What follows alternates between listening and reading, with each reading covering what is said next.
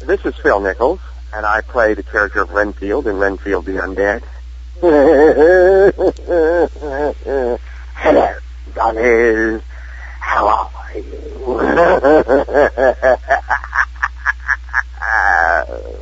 Jack Harrison, action actor and stunt coordinator of all three stunt teams. I played the character Idiot in the movie Dismal, and you're listening to Gruesome Herzog.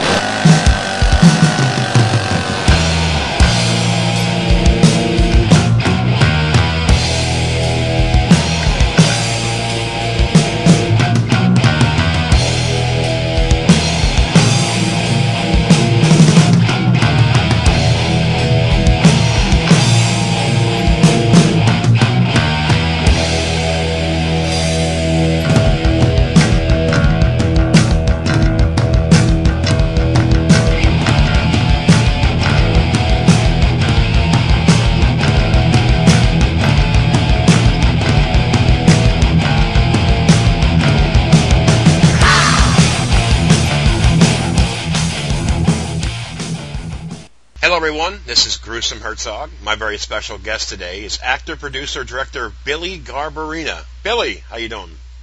Hey, how's it going, Gru? Do you go by Gruesome or Gru? Doesn't matter. I'm called either or. Scott, I'm doing great. I'm called Scott, Gru, Gruesome, Herzog. Don't call me late for supper. You know, whatever. Superior. Well, in that don't be late for summer. You and I definitely have a kinship. I'm getting a little too round from the not being late for dinner too many times. Oh, excellent. Well, actually, the reason I have you on here for is because of Necroville. That's how I came across you and your counterpart in that movie. But if you don't mind, I'd like to start a little bit earlier. I haven't interviewed Richard Griffin, but we've talked on the phone. I've interviewed a couple cast members and also talked to them. First I want to talk about is Feeding the Masses in 2004. Again, Gotcha. It's a Richard Griffin film, and it's written by Trent Haga. Your experiences with that movie, would you like to share to the listeners exactly, roughly what it's about and your experiences? Feeding the Masses is kind of a biting social satire about government controlling media and kind of steering public opinion and public action based on that. So that's kind of the overall theme. It centers a trio of individuals who are on a news team. A soldier who's assigned from the military, who's assigned to protect the news team out in the field. The news reporter and myself, the cameraman. Rachel Morris is the news reporter. Patrick Cohen is the soldier, and I play Torch Tenney, the centerpiece of the aggravation and kind of angst of the world of Feeding the Masses. So that said, to get to the point, it's a zombie apocalypse movie. The zombie apocalypse is in progress, and society is falling apart.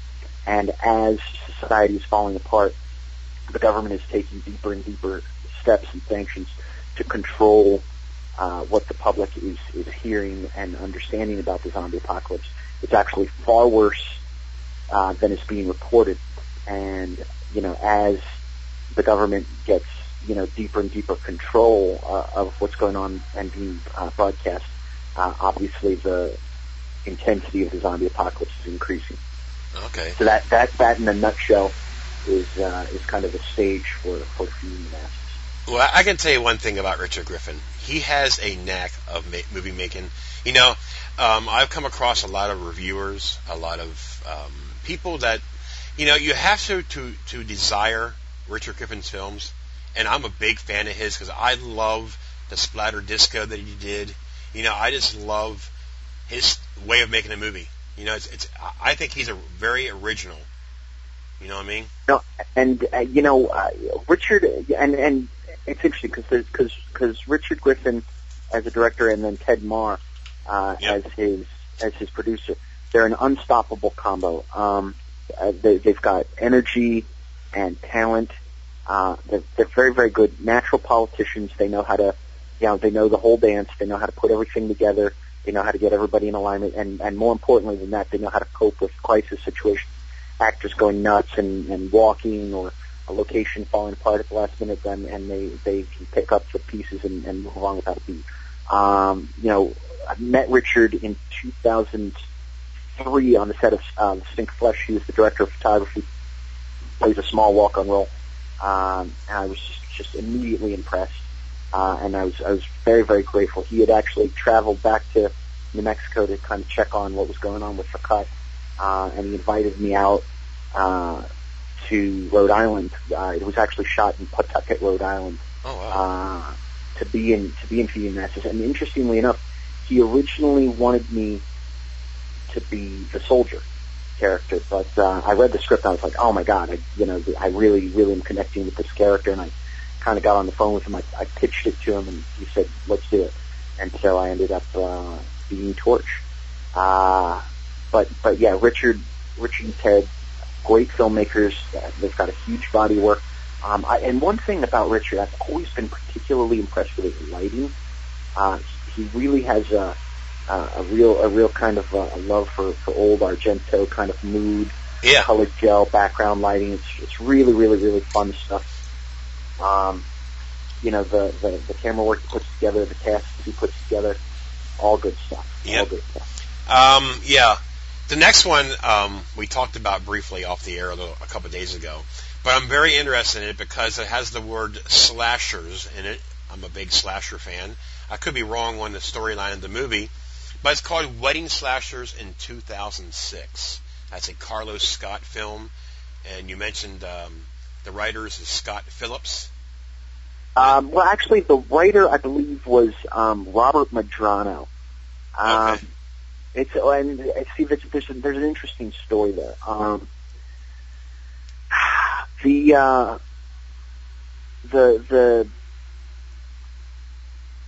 The movie was financed by a guy out of L.A. and what happened in the end, it was such a debacle that the executive producer and the director and the producer, me, all took our names off it. And essentially, the executive producer and the director took their names off of it. And then I said, yeah, I'm not going to be left holding the bag. Take my name off of it too. But I'm in it as one of the leads. Yeah. I also ended up credited as the second unit director. And years later, I'm like, you know what, I did it. If you look up William Renardo on the IMDb, you'll see that that's William Renardo. Who I don't know how they came up with the name William Renardo, but that's the singular credited producer for that. So you see him credited nowhere else. So that was me. Okay. And I don't know why years later I was just like, you know what, I did that. I'll own it. Right. The whole thing was kind of an interesting thing because we were experimenting. Some guys that I work with in Albuquerque, we were experimenting with what it would be like to take financing from an out-of-state source, and it ended up being this war between what we could do for no money and what was being demanded for no money. And then, then the budget got cut, what we were promised, and then therefore promising people to be paid to participate was being cut. So it was just a nightmare from beginning to end, trying to get it together. It ended up being finished, and ended up getting out there, and because of the title being so familiar, being so similar to The Wedding Crashers, it actually ended up being a very widely released and widely seen movie, which is kind of sad because, in my opinion, what had been done up to that point, Stinker Flesh or Feeding the Masses, and then there were other things in post and in development then, but at that point it was kind of a little bit disheartening because for the great efforts that those movies were, Wedding Crashers was, quote unquote, the one they were going to remember us for because it was so widely seen. So it's not a terrible movie. It's campy and kind of goofy, but it's a little bit disjointed. And see, Robert Medrano wrote the script, and to get to that, he wrote the script as per the specifications of the executive producer, but it had car explosions and all this crazy nonsense in it. It's like, you can't do this in 2 weeks on a $10,000. Are you out of your damn mind? So the script was continually being reworked and rewritten on the set and on the fly. It was just kind of it was a very, very bizarre journey to get through that movie. Well, I'll tell you what, though, the next movie I fell in love with. Now, you mentioned about the kooky, campy, goofy horror comedy. I love that shit. And I don't know what it is, but anything that I find, it's cheerleaders or I just love that crap. When I say crap, I don't mean it as in crap. I mean crap as in crap that I like. I got to be careful how I say that. But I love that goofy comedy horror. It has, speaking of that, this is definitely not goofy. I actually love it. Necroville in 2007. This is the movie. Absolutely. This is the movie how I even found out, no offense, who you were, because a lot of movies, like you said, are made that are not available yet. So obviously, if you can't see it, you got to do research. And then I found you. Now, Richard Griffin was a co-director, like you said, and your partner writer Adam Jerem Brown. Now I want to tell you something. You two in this movie, I think, to me, was one of the best two tag teams in a horror comedy that I've seen in a long time. You have that chemistry in the movie. Me going through my job search, and it's hard to find a job in society today, the way the government is and all that. But then to see you guys getting jobs, losing them, and then you guys find a job in this movie. So I'll go ahead and let you explain what I mean by that. It has zombies, vampires, werewolves, and a evil, horrible girlfriend. So go ahead. Necrophile is a really, really, really interesting piece. That was probably the hardest thing that I've ever had to get through, production-wise and post-production-wise, and even pre-production. It was just a monster. But it basically came from, many, many, many, many, many years ago. Adam Brown and I worked in a movie theater in Albuquerque, the Lobo Theater, and we used to speculate how funny it would be if two characters, kind of bumbling idiot characters, were being pursued relentlessly by a vampire. And, if in their attempt to, dissuade said vampire from chasing them, they drop a piano on him. Yeah. With the logic being that even if it has the strength of 10 men, that will take the pepper out of it. And, of course, they're incorrect because there is no precedent anywhere in the literature for, a vampire being dispatched that way. So, and we would joke and we, think of different scenes and different little scenarios that might be fun. But ultimately, in the end, that's what we came up with, and that was the kind of the seed kind of concept around which we wanted to build this movie. And from there, it was kind of like, kind of a simple thing to just create the world of Necroville, which is a world in which, rather than the world falling apart or being created, it just happens to be a world where supernatural creatures and circumstances are happening. And, when you have that going on, you just kind of accept that for a matter of course. And then, what is society like? I'm kind of not describing it well, but the idea is essentially like, what if society isn't falling apart because they're zombies? What if they're just zombies? Yeah. And kind of, as all, in my opinion, great zombie movies, and hopefully Necroville in time will be vindicated as one of them. There's a point to the zombies, which is, there's a point, not a point. Ultimately, to me, in a zombie movie, the zombies are just an ancillary environmental hazard. It's like the fire in Towering Inferno or the water in Titanic. It's going on. Right. But what's interesting is that creates a crucible in which the characters interact. And so, traditionally in a zombie movie, you've got, the zombies going on and all hell's breaking loose, but what you ultimately have is some sort of a character drama, like, it goes all the way back to Night of the Living Dead. You got this thing going on, it's an ancillary environmental hazard, and what does it ultimately mean? Well, what are these characters doing that normally wouldn't interact with each other, and they're forced into the situation? the concept then behind Necroville is, as the zombies and the werewolves and the monsters all kind of being a concept, my vocabulary is failing me today, but it's an allegory.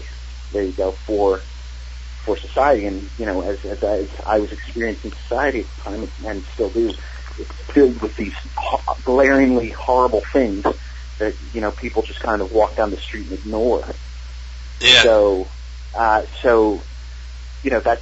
the interesting thing about Necroville is these are very dangerous and very awful times and very dangerous and awful things walking down the street, but many people either turn a blind eye or don't care or don't consider it to be much of a nuisance, despite the very, dangerous and obvious nature of it. So that's a little bit about, kind of the driving force of what is Necroville about.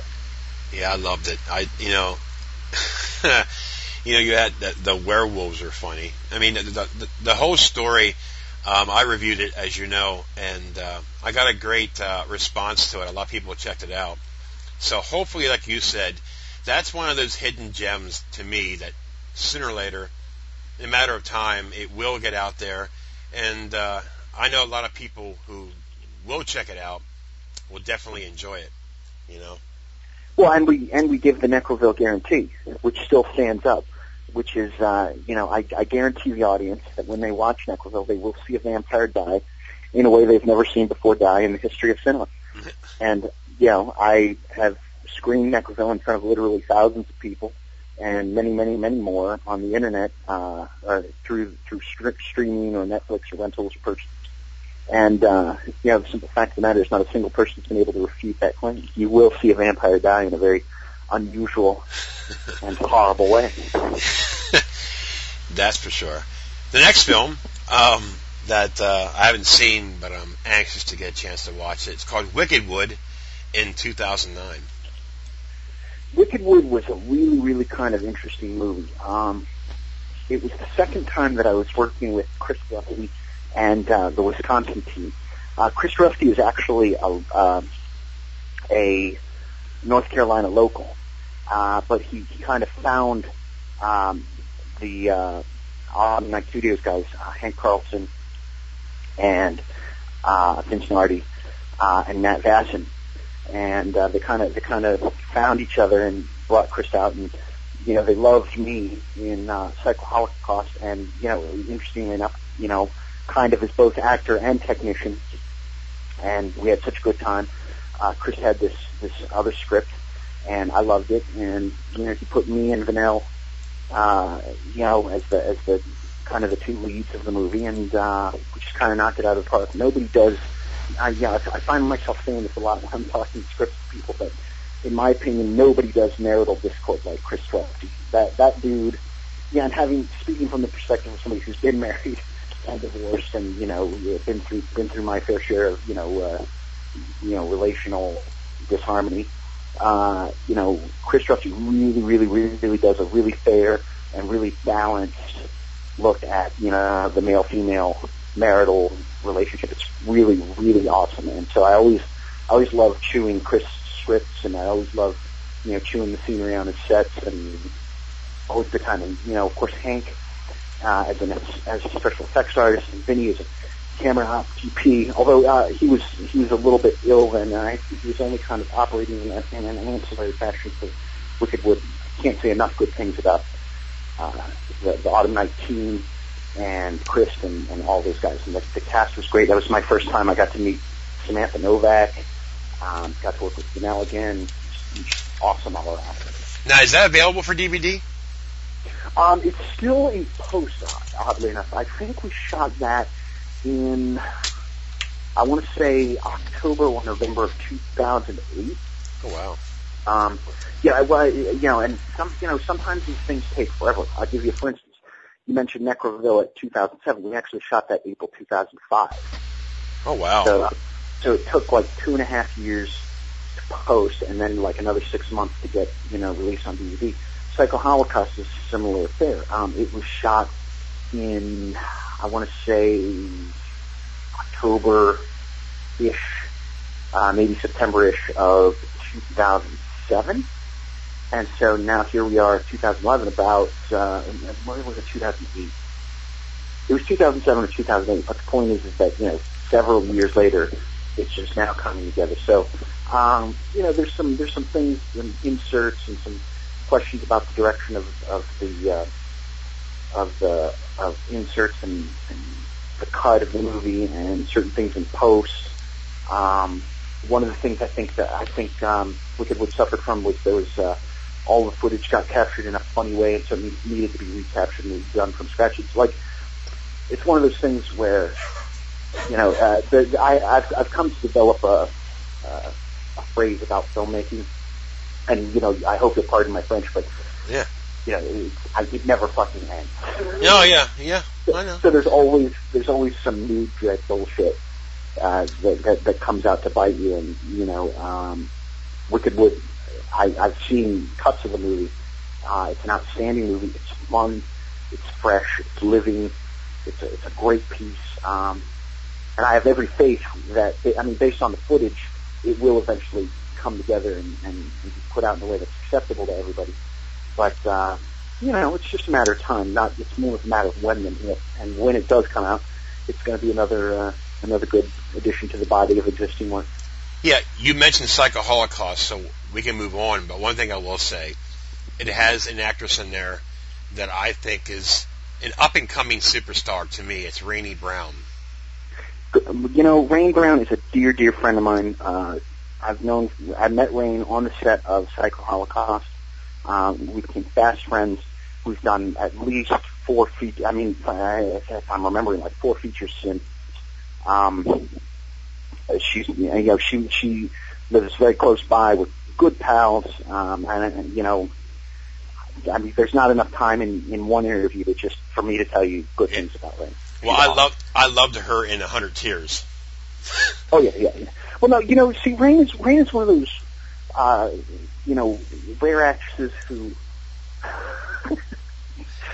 I'm going to get in so much trouble when I say this. Rain is one of those rare actresses that should be doing this. I know how that sounds. That sounds terrible, but Rain has those gigantic blue eyes. And she can just do all kinds of things from be pretty to flirt to be frightened, and they're very engaging. She looks great on camera. She's a monstrously talented actress. She's awesome. She's dull to work with. But it's funny because she and I have a friendship. She and I can get kibitz a little bit. We have a very kind of bickering sibling kind of relationship. But there's a lot of love and a lot of respect there. Yeah. Again, I can't say enough good things about her. Now, I did have a conversation with a gentleman by the name of Chris Seaver a while ago. Seaver. And we had an interview lined up, but it didn't seem to quite catch up yet. But which I will catch up to him. But there's a movie that I have here. Chris Seaver was just in my house this week. He's a fun guy to talk to, let me tell you, and he's another filmmaker that I have the utmost respect for, because I like these directors who, pardon my French, I say it, there's quite a few of them, and I think they're the best people on the earth. They don't give a flying fuck what people think. They do what they love to do. Make a movie, no matter if it's 2 days, 3 days, 4 days, 5 days, they just want to make a movie, and they make it funny, and they just do it. And that's Chris Seaver and Terror at Bloodfart Lake in 2009. I do have this movie. I haven't watched it yet, which I'm going to be watching it very soon. But your experiences with Chris Seaver, now I know you say he's at your house, but give an idea roughly of Chris Seaver's mind of the way he makes movies. All right, this is going to sound really weird, but the whole Chris Seaver thing requires a bit of a background. When I first was exposed to Chris Seaver movies, I thought, what is this garbage? What is this? This is schlocky, campy. These people aren't even trying. They're just kind of going nuts and wigging out. That was my first 5 or 10 minutes. But because I don't like to dismiss things out of hand, and I like to, get the full experience so then I can talk about it. After about 8 to 10 minutes watching, I was like, wow, there's something going on here. This particular brand of camp and these, lines and this camera work, there's something very deliberate going on. And it was one, when I got to that point at about my 8 to 10 minutes, it was one of his early shot on VHS, Bone Jack High movies. I can't even remember the title because Chris has made I know 40 or 50 projects. I know. I mean, the dude's prolific. And it was as I started to really listen to the words and really kind of look at the style and really kind of start to sink my teeth in what he was doing that I actually kind of became really kind of excited about what he was doing. And then I found out that he makes these movies in 3 days. And I was like, oh my God, so 3 days, what the hell is that? So when I was going to my first Chris Seaver movie, which was Wet Heat in 2007 or 8, I remember thinking I was preparing myself psychologically for war because I imagined people would be screaming and barking at each other and going, now, light, move. So I expected like people would be throwing lights across the room at each other and catching the lights, and plugging them in the wall, just run and gun and hustle. And what I discovered is it was exactly the opposite of those expectations. Everybody, including Chris, was just totally chill and relaxed, and it was just all very easy and Chris doesn't take a lot of time with lights and he doesn't take a lot of time with camera, but what he has are two things. He has his words and he has his characters. Yeah. And I know this is going to sound really weird, and I don't fully understand it. I mean, as my friendship with Chris grows over the years, and as my understanding of his style and his projects grows over the years, and by the way, Chris would never. I don't even know if Chris thinks this way about these things, which is part of the sublime beauty of Chris Seaver. But speaking from the perspective of an actor, there is something really special about the script that he writes. It's really weird. It's like he's a savant or something. He's got this it's like this nigh Shakespearean command of the English language and word creation and of word usage and of word implementation. It's really hard to pin down. There's and I don't fully understand it. I'm a very chatty person. I'm at a loss for how to describe it. There's something very different and very special going on with the LBP thing and the LBP style, and especially Chris Seaver. And it's too easy to take those first 8 or 10 minutes and dismiss them out of hand. But if you really start to watch the movies and listen to the words and listen and watch the characters and watch the interactions, there's really something insane and sublime and crazy and wondrous going on all at once. Right. On these movies that are shot in 3 days with low technical expectations and on a $300 budget. It's wild. Yeah. Same goes for Taint Light. There you go. Yeah. I mean, it was on. It was. I mean, I don't even know how to explain this, but Taint Light was written up in the Washington Post as one of the top 25 all-time downloaded movies on Netflix, and simultaneously derided as one of the worst. He has one hell of a following. He does. It's They're amazing.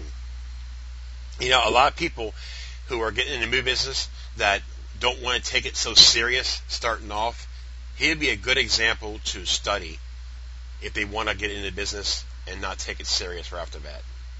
He's a prime example of what you can do when you have an open mind, a talented writing skills, and don't give a shit. And a dedicated, crew to I mean, he keeps the same actors around for years. And it really has to do more with who's available. There's a concept of availability where actors are concerned. But he keeps calling people back. you know, what are you doing? You want to come do this movie? You want to come do this movie? You want to come do this movie? And it's just, he's relentless, you know. Right. There's something, you know, it's, I would just ask anybody who checks out 1 or 10 or 20 of Chris Seaver's movies not to dismiss them out of hand. Like, really do your best to try to pay attention to what's going on with the words and what's going on with the characters. Yep. Because there's just there's a sublime kind of comedy there that's both subtle and gross, and both, you know, overt and layered. Right. And it's really, really, really easy to just dismiss it out of hand. And I would just caution for anybody who wants to try out a very different flavor of cinema. Well, take the time and explore it. I'll say it, and I'll say it again, and I don't care if I offend other horror reviewers or whatever. A true horror fan should be able to watch anything with an open mind. That means how much it costs to make a movie. First and foremost, when you review a movie, you always got to look at the expense that they had available to make before you make these harsh judgments. That's my philosophy in my reviews, and I'll stick with it. Well, and I think, you know, I think there's definitely something there, because I mean, I don't know, it's tough. We've got the mainstream, the quote unquote mainstream, and you've got, you know, mainstream television and mainstream cinema and a mainstream audience. People, you know, often aren't even exposed to things of this lower budget nature, and you know, they're definitely excuse me, belch there on the and there's definitely you know, I mean, you know, far be it for me to ever tell anybody what they ought to think or what they ought to look at, but in my opinion, you know, looking at the wide variety of film, film is a genre, you know, that happens worldwide on many different cameras through many different lenses of camera and of eye of director. You know, I think you have to, you know, take certain things into account when you're looking at any piece, and really kind of look at different things like, well, who is making this? What are they saying? And what are the ingredients that they're working with? There's somebody once said, I don't know who it was. I think it might be Roger Corman or somebody might have once said, you know, it's a miracle that any movie ever gets finished, and it really is true. And you know, that a DVD or a VHS tape or whatever is making its way to somebody somewhere, and they're watching it at all, is amazing. Yep. And you know, I mean, I'm not trying to be an apologist for the deluge of shitty movies that are out there in the universe, but you know, I think it's important to look at things through the lens of, well, what am I looking at? What is the value here, and what is not valuable, and you know, what can I get out of this experience as an audience member? Right. On the other hand, you know, you shouldn't demand that the audience have to work too hard. Right. Because they're there to be entertained. They're not there to work. They're there to have fun. Yep. You know, or be engaged. So I don't know. It's a tough line to cross. Right. It's a tough line. It's a tough balancing act, tripwire to you know, walk on. Well, you know, I'm more than just a horror fan. I'm a sci-fi fan. You know, and I'm also, believe it or not, a Western fan. Now I'm not. I mean, I can remember. I mean, I watch a lot of the '70s Clint Eastwood. I mean, other than the older stuff, I know in the '80s I watched a Western called Pale Rider, Clint Eastwood. That's more of a tamer Western for him, if I remember correctly. But I like it. A Western is good if it has the right personalities, if you know what I mean. You know, I picture Jack Palance on a horse, you know, or Robert Stack. But you're in a film in 2010, which whenever it comes available to watch, I will definitely check it out. It's called The Righteous and the Wicked in 2010. It's a Craig A. Butler film. Do you want to give your experiences? I mean, not experiences, basically what it's about? Well, it's, you know, I got to give a lot of credit to my buddy Craig. Craig and I've been collaborating for several years now. He was actually the director of photography on another movie that I've got coming out. It's called Stick. We can talk about that in a little bit. Mm-hmm. But, he kind of really wanted to break out of the making a horror movie kind of jag. And he said, I want to make a Western. And I was like, I don't know, man. I don't know what kind of a market there is for that low-budget Western. I don't know. What are you doing, man? I mean, do what you want to make, but I don't know, man. And, God bless him. He forged through. He got it done. And blew my mind. Shot it in 16 days. Did it on a nominal budget. And, it is a Western. I mean, I don't know any other way to describe it. There's cowboy and horses and gunfights and, gritty, manly shenanigans. The basic, the basic premise of it is an aging gunslinger is trying to arrange one last big heist so that he can retire and kind of finally put his sins of his past behind him. And so, for all intents and purposes, it's a heist movie. Right. But, unfortunately, one of those ghosts from his past comes back to kind of settle the score for those indiscretions and whatnot from his youth. So, it's a very interesting movie. We shot it in, I want to say, the summer of 2009, and it got picked up by a pretty good distributor. It's a label called Grindstone. The deliverables were just mailed off this month, so the contract signed. It's coming out. Good deal. It's all very, very cool.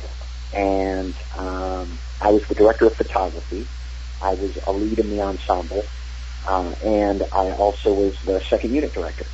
So I'm very, very, very proud of Craig for doing this audacious thing, getting it done, much less getting it released. And I'm very proud of my work in it, and just have nothing but good things to say about the cast and crew of that movie. I definitely, if there's any fans of Western out there, we definitely kind of modeled this on a very spaghetti Western, kind of long, drawn-out shots and tension building kind of thing. The score by Paul Amos is just top notch. It's just an all around really fun thing, and it's a very, very, very wild departure from what I was used to doing, working on horror movies and horror comedy. So I'm very excited about that. So keep an eye out for The Righteous and the Wicked. I will definitely check it out when it comes available. The next one you mentioned about a couple of seconds ago, called Stiffed, in 2010, directed by the man, Billy Garbarina. Stiffed, Stiffed is, interestingly enough, also about bank robbers, but in this case, they're bank robbing zombies. Damn. It's really funny. And that movie actually is finally finished. We shot it in October 2008. And I don't know how the IMDb works, because the time when you shoot a movie and the time you get it on the IMDb and the time you get it released are three different things often. But Stiffed is finally released. Stiffed is finally finished, and we have several offers on the table for distribution, and we're getting ready to go with one of those deals. So I'm at liberty to say that much. But as for Stiffed itself, writer Devin O'Leary, who's been kind of a staple of many of the movies we've made, going all the way back to Stink of Flesh. He plays the other soldier, the third soldier of this Sepulveda, whatever my character's was, and whatever his character. Right. It was 10 years ago, man. I can't remember. But Devin appears as half a dozen little roles in Necroville, and he makes appearances in Jimmy Skelter, and I can't remember if he was in the writing session. But the point is, he's always been he himself is a writer, and a very talented one at that. And Stiff came about because he was lecturing in a South New Mexico university setting on screenwriting, and he's been a a movie reviewer and critic for a local paper in Albuquerque for many moons. And he was talking about when you write a script, basically everything that you could think of has been done under the sun. And the real trick is to find something new. But not new. But what he meant is, try to find a new way of presenting old material. And, one of the students in the class said, well, what do you mean? And he just kind of off the top of his face, like, well, like zombie bank robbers. You have zombie movies and you have bank robber movies, but nobody's done zombie bank robbers. So, what would you do with zombie bank robbers? And so, he came back from that, and we were having our weekly video game session. Because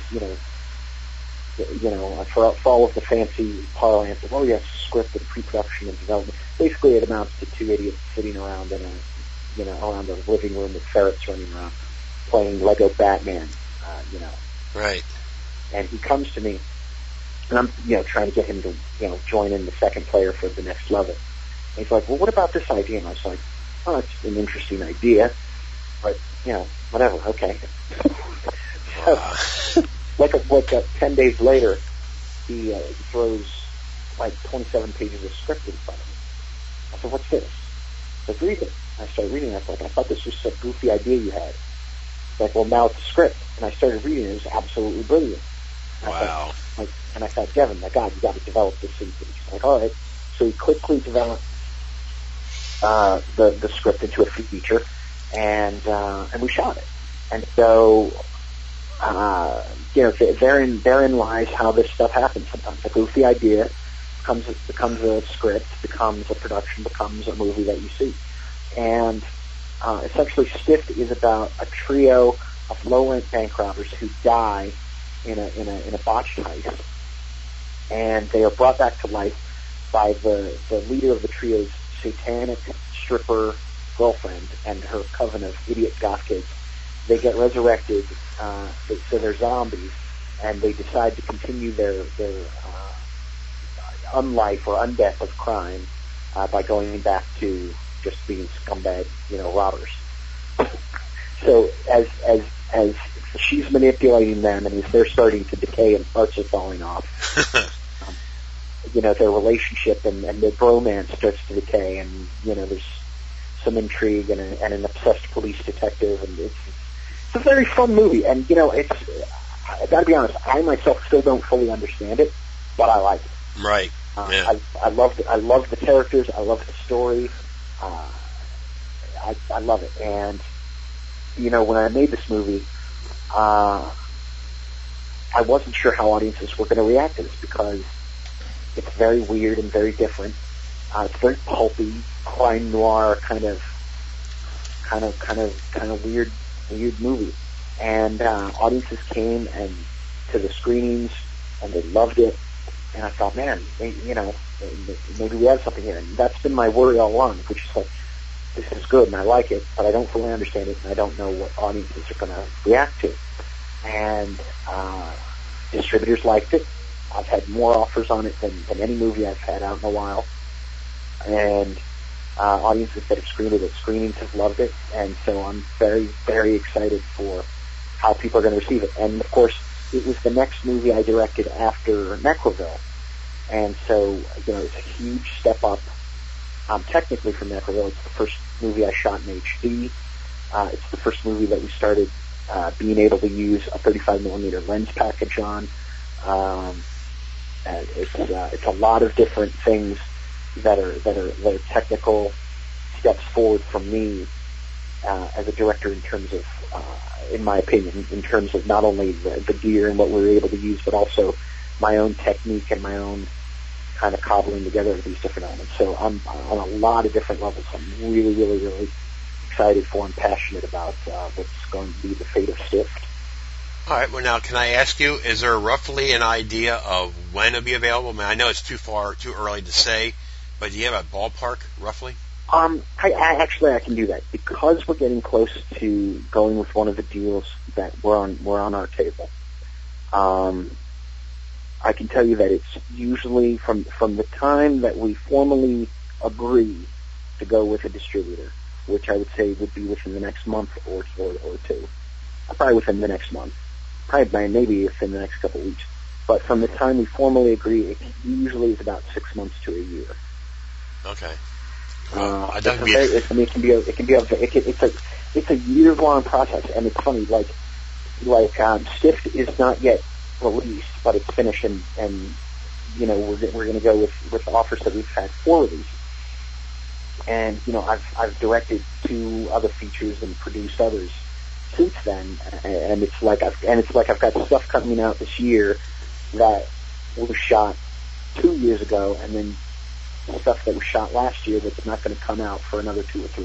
Right. So it's funny. So when anybody sees Stiffed, for example, it'll be like sometime in 2012 by the time I see Stiffed. And for whatever critical reviews and analysis are of that movie, what's interesting to me is that's actually my technique from 2008. And like when Necroville comes out late 2007, and maybe it was 2008, but it was either 2008 or 2007. But the point is, when you watch Necroville and you're looking at that, that's my technique from 2005. Right. So it's really kind of this weird, out of sync, gaps, chronologically kind of thing where you're looking at a movie and it's like, well, that's what we were doing then, and you look at everything that was good and bad, and then you look at like 2 or 3 other movies since then that are still in post, and you look at what's good and bad about them. It's very weird. Right. Yeah. Well, that's on my watch list. But the next one we mentioned. Oh, I didn't mention it yet, but earlier conversations. Dozers in 2010. Now, I noticed there's somebody in this movie with you who I became friends with. I interviewed him, and I think he's a great guy. And you might remember him. David Z. Stamp. He played Toby. Now here's the interesting thing about Dozers. Don Adams has been a friend for years. But my involvement in Dozers was really, really, really only... I came in on like the 3rd or 4th unit of shooting that movie. Now here's a hilarious story. I was originally supposed to be part of the principal photography of Dozers, and in fact, Don Adams used my camera to shoot Dozers. So Dozers was shot on the CR Productions camera.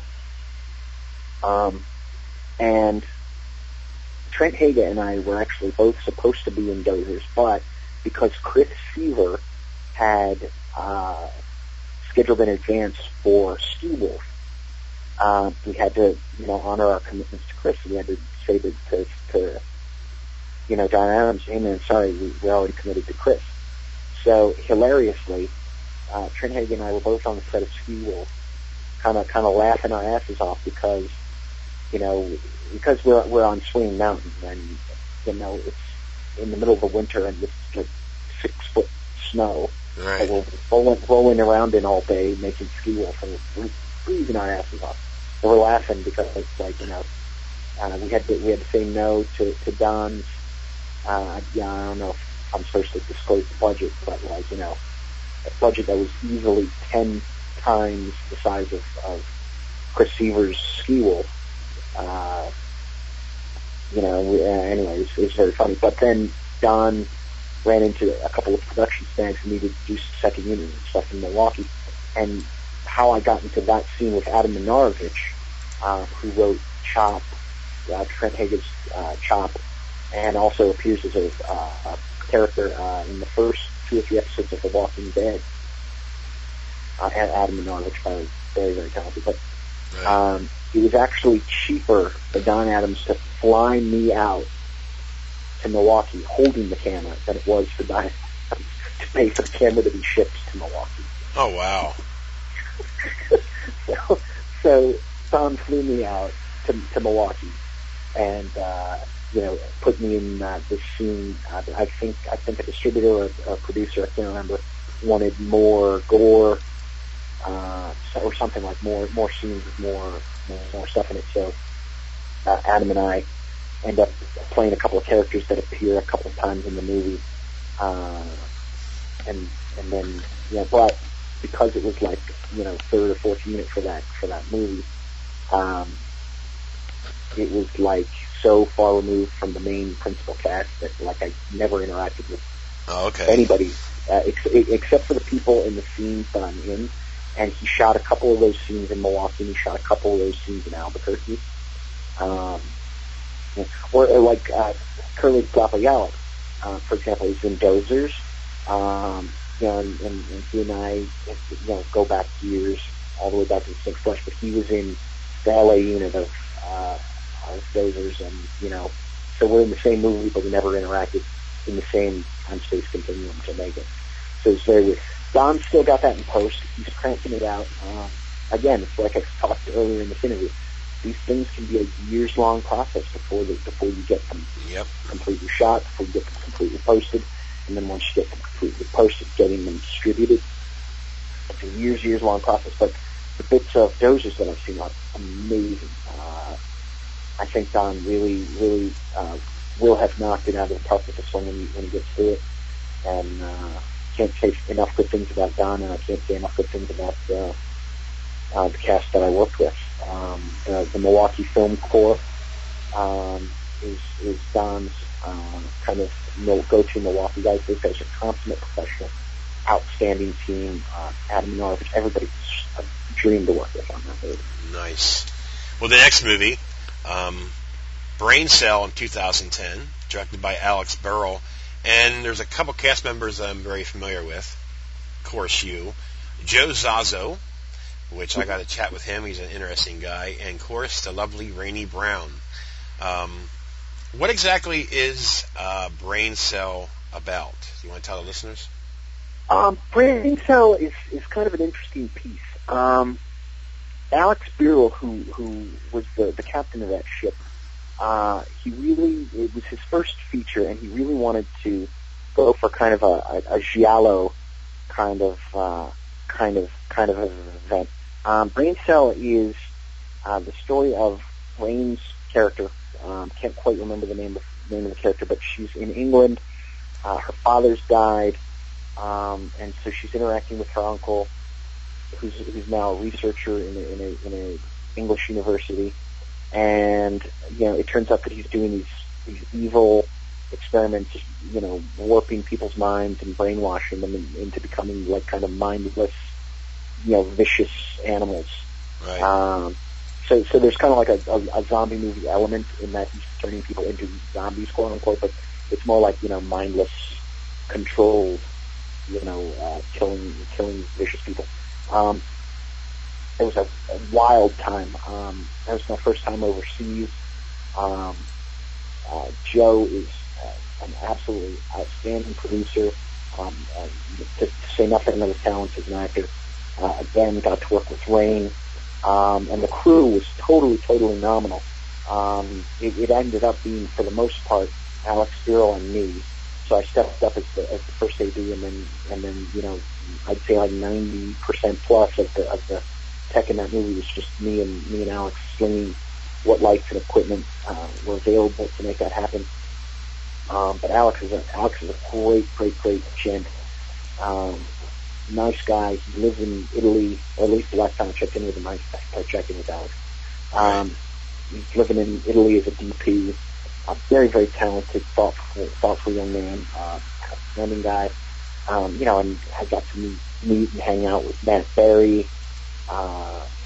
Just the whole experience was amazing. Yeah, there's the next film that a lot of people are really peeking their nose and eyes up at it. Rot Gut.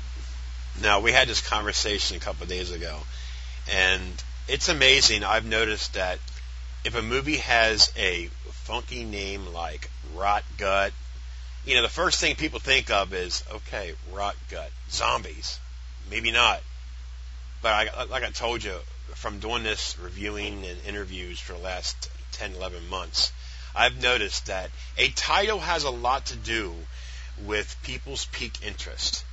Now, that might sound strange, but no, I think you're onto something with that. I think you're definitely onto something with that. So go ahead, Rot Gut. I'm really anxious to see it. I know there's not much on IMDb about it, obviously, but if you can speak a little bit, or if not at all, it's fine. No. I'm more than happy to talk about it. Rock Cut is a very, very interesting project. We shot it last summer, and it's still in post. But it was kind of that current trifecta of Devin O'Leary, who we spoke of, who penned I Heart You and Stift, wrote the script for Rock Cut. Craig Butler, who was the director of The Righteous and the Wicked, and was the director of photography for Stift, was the producer. And I, of course, was the director. And, I got to say, Rock Cut shows a lot of maturity in my estimation in terms of, it's the most recent thing I've directed, I think. I lose track. But I think it shows a lot of maturity in, it's about the fourth or fifth time we've broken out the 35mm lens package, working with the HVX, the Panasonic HVX. It's, finally getting our chops together with the porta jib that I use, that I bought all the way back in Stift to start, getting, more dynamic, motion going on in the movies. And so, to me, it's like the best thing I've shot, to date. And, Devin and Craig are back in Albuquerque, and they're working on cobbling it together. Craig is editing, and, under Devin's watchful eye and my occasional aggravating notes. And, and of course, to bring it back together, earlier points in the conversation, Hank Carlson, Autumn Night Studios, and Vince Nardi. Vince came out, he was the director of photography, and Hank was the special effects artist. And it all just really, really came together really, really well. The gore is great, the lighting and the camera work is great. The whole thing is it's a nice ensemble cast. And an interesting thing has happened, which is Devin and Craig were excited. They put together a teaser trailer, and there's just been huge buzz around it. There's been like 12 online sites have been interested in wanting to cover it and to talk about it and to interview about it, but we've already got like 2 or 3 offers from distributors to look at screeners. I mean, I've never had anything kind of blow up this huge after it was done, much less before it was done. So, with any luck, this will be a very solid piece that'll break out a little bit. But I can say from my end, looking at the the maturity and technique that came from what's going on, just, having ground through so many of these features, I feel like I'm finally starting to figure out how this all works. Right. But some really slick stuff. I'm really proud of the work that we did there, and I'm really excited for how that's turning out. And it's like there's definitely, if you go back and you look at Necroville and you look at Stift, and then I Heart You, which is still in post, that was shot between Stift and Rock Cut. And there's, I'm excited for myself. Right. Because I'm seeing that things are getting more cohesive with the team and with my work as an individual, and the team that I work with and the people that I work with. Everything is just really moving in a really smooth, nice direction. So I'm very excited. Well, that's good. I'm glad. You came a long way. Necroville, to me, I loved it. But, if you can top that off, when I love something that's lesser expense of a baby, you can only imagine the stuff that you're going to do now, how good it's going to be. Well, of course, that's my hope. It all sounds really great, but, at the end of the day, we might get a DVD out. It might end up being a total dog. So, let's not ring the bells just yet. But from what I've seen thus far, Stift, I'm very excited about. And I Heart You is looking great. There's a full working rough cut of that now. So we're starting to trim that back and make it an acceptable length and acceptable, start to balance out the sound and the color. So it won't be very long before we're finally getting that out to screeners, for distributors to screen. And, Rock Cut's just kind of bumping along. All right, well, the next one, I mean, we got two more to do, but the next one is Rags in 2011. You mentioned him earlier, Chris Ruffley. Yep. Rags was a tough shoot. Chris talks about this a little bit online, so I'm gonna take a chance at thinking that this is okay to talk about. But Chris's father died in a motorcycle accident just a week before we started the shoot for Rags, and it was a really, really tough decision to try to move forward on that movie. But ultimately, it was Chris' decision to make, and the decision that Chris made was, his father got him into making movies, and the last thing what he concluded is the last thing his father would want would be for the production to be disrupted by that. So, with a level of character and bravery that I really haven't seen from many people in many situations, and in the very greatest tradition of theater and cinema of the show must go on. Right. Chris committed to production, and frankly, because I know what I know of these things, when you start the juggernaut rolling, when you call forth the dragon, and you make it all happen, when you lose that momentum for any reason, grand or small, it really is almost next to impossible to get that production back together. And so,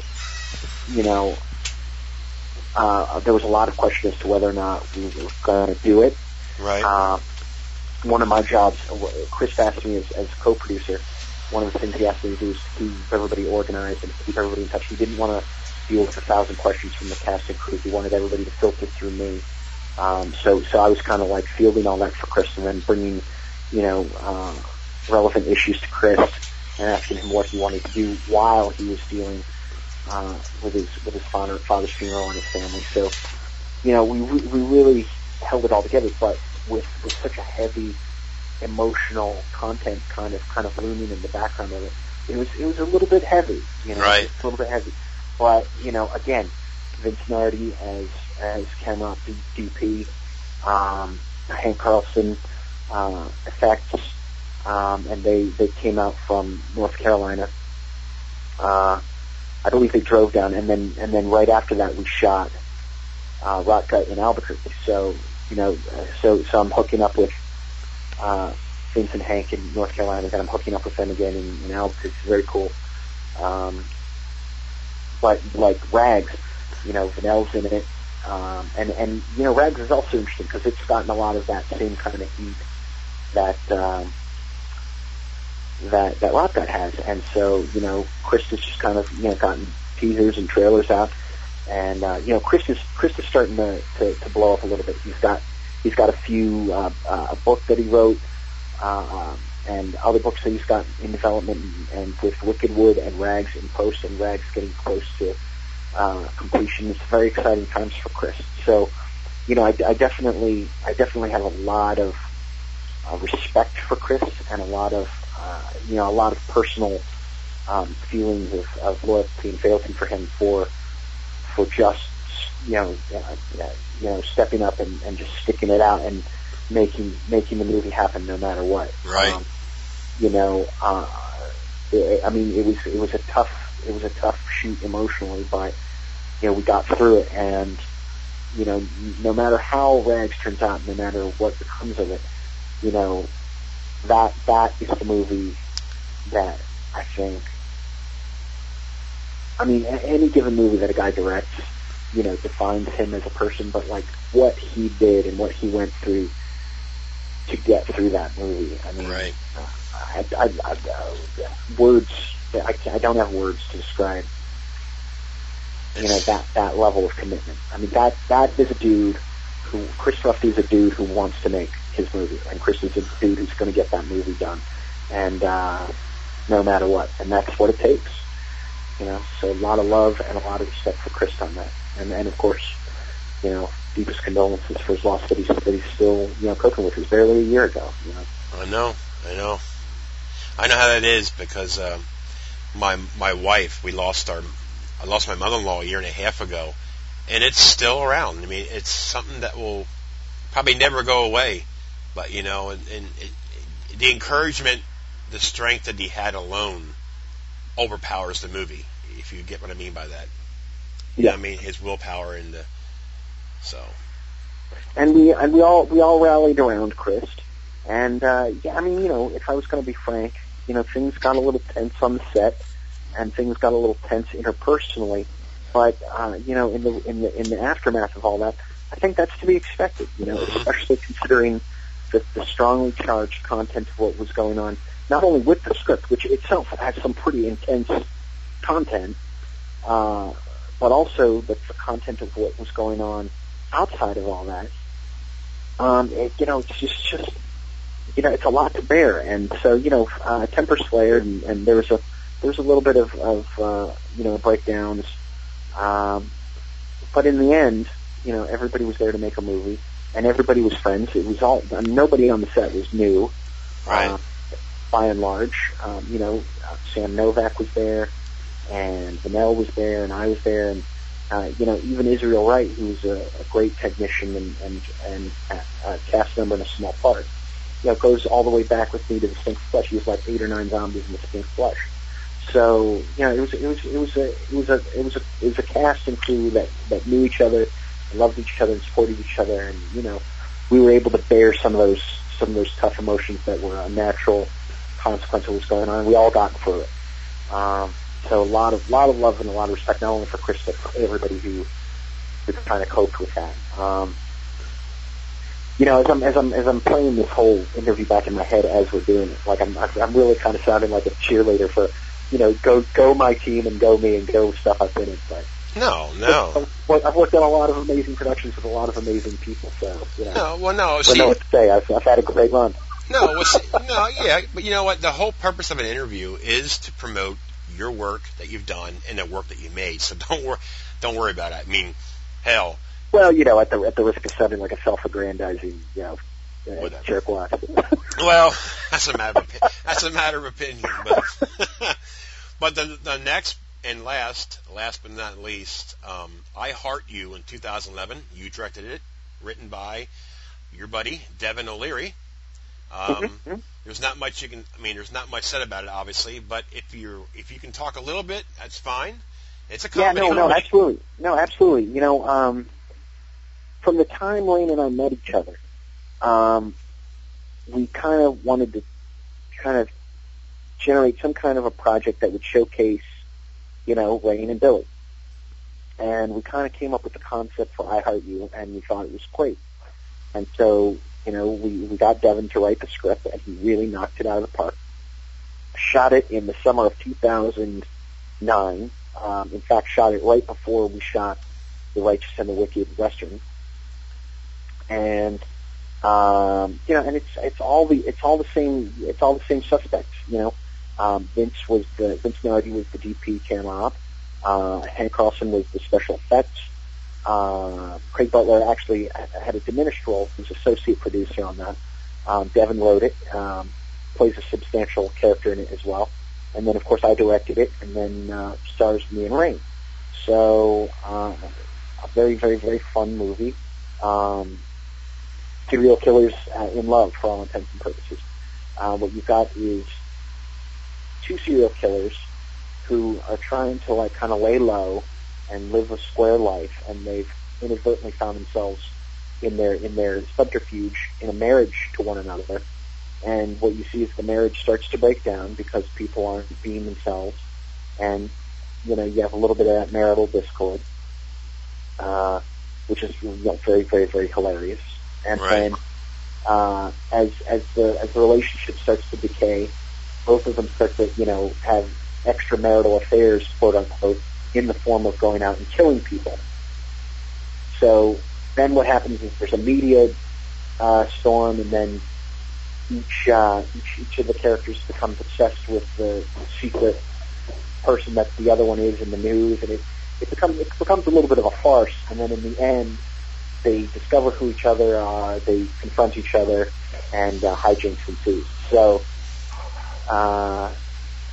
that's a little bit of the arc of I Heart You, but the gore is top notch that Hank did.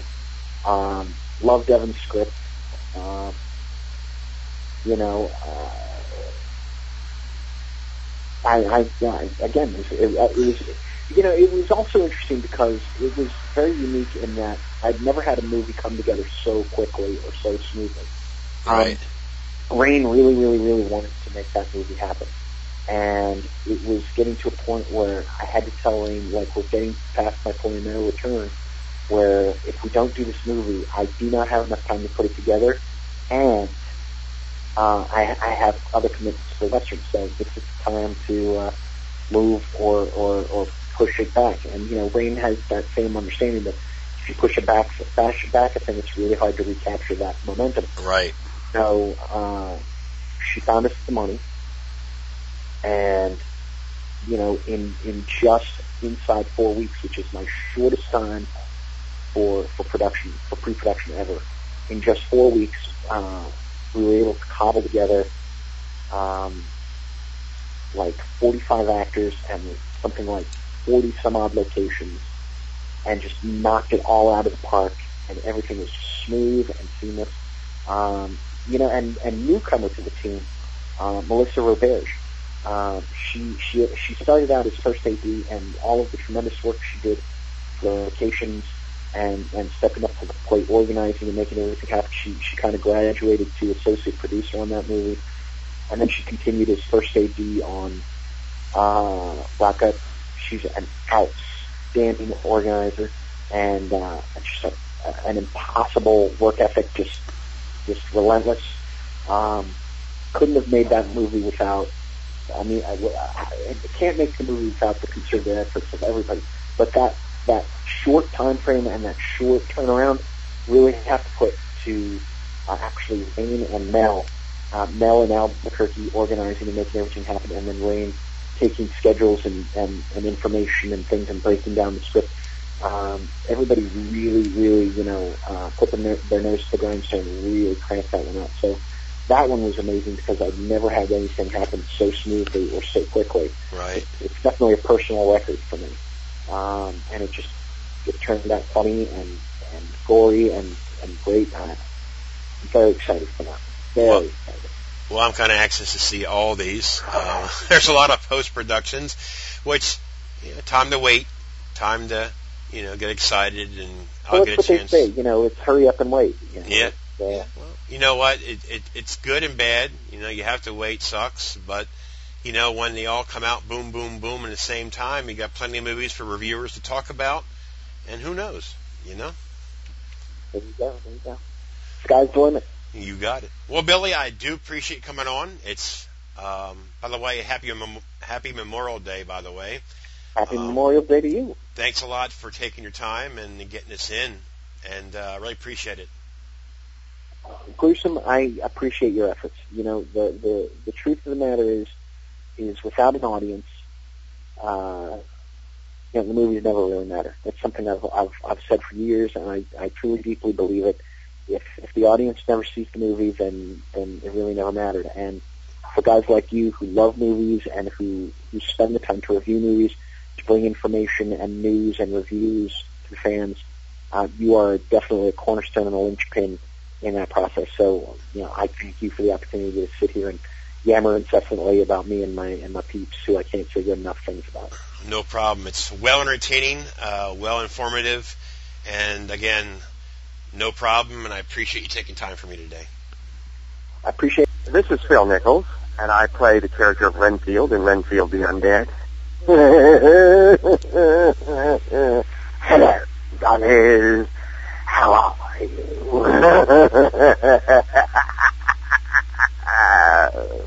Jack Harrison, action actor and stunt coordinator on 3 stunt teams. I played the character Idiot in the movie Dismal, and you listen to Gruesome Herzog.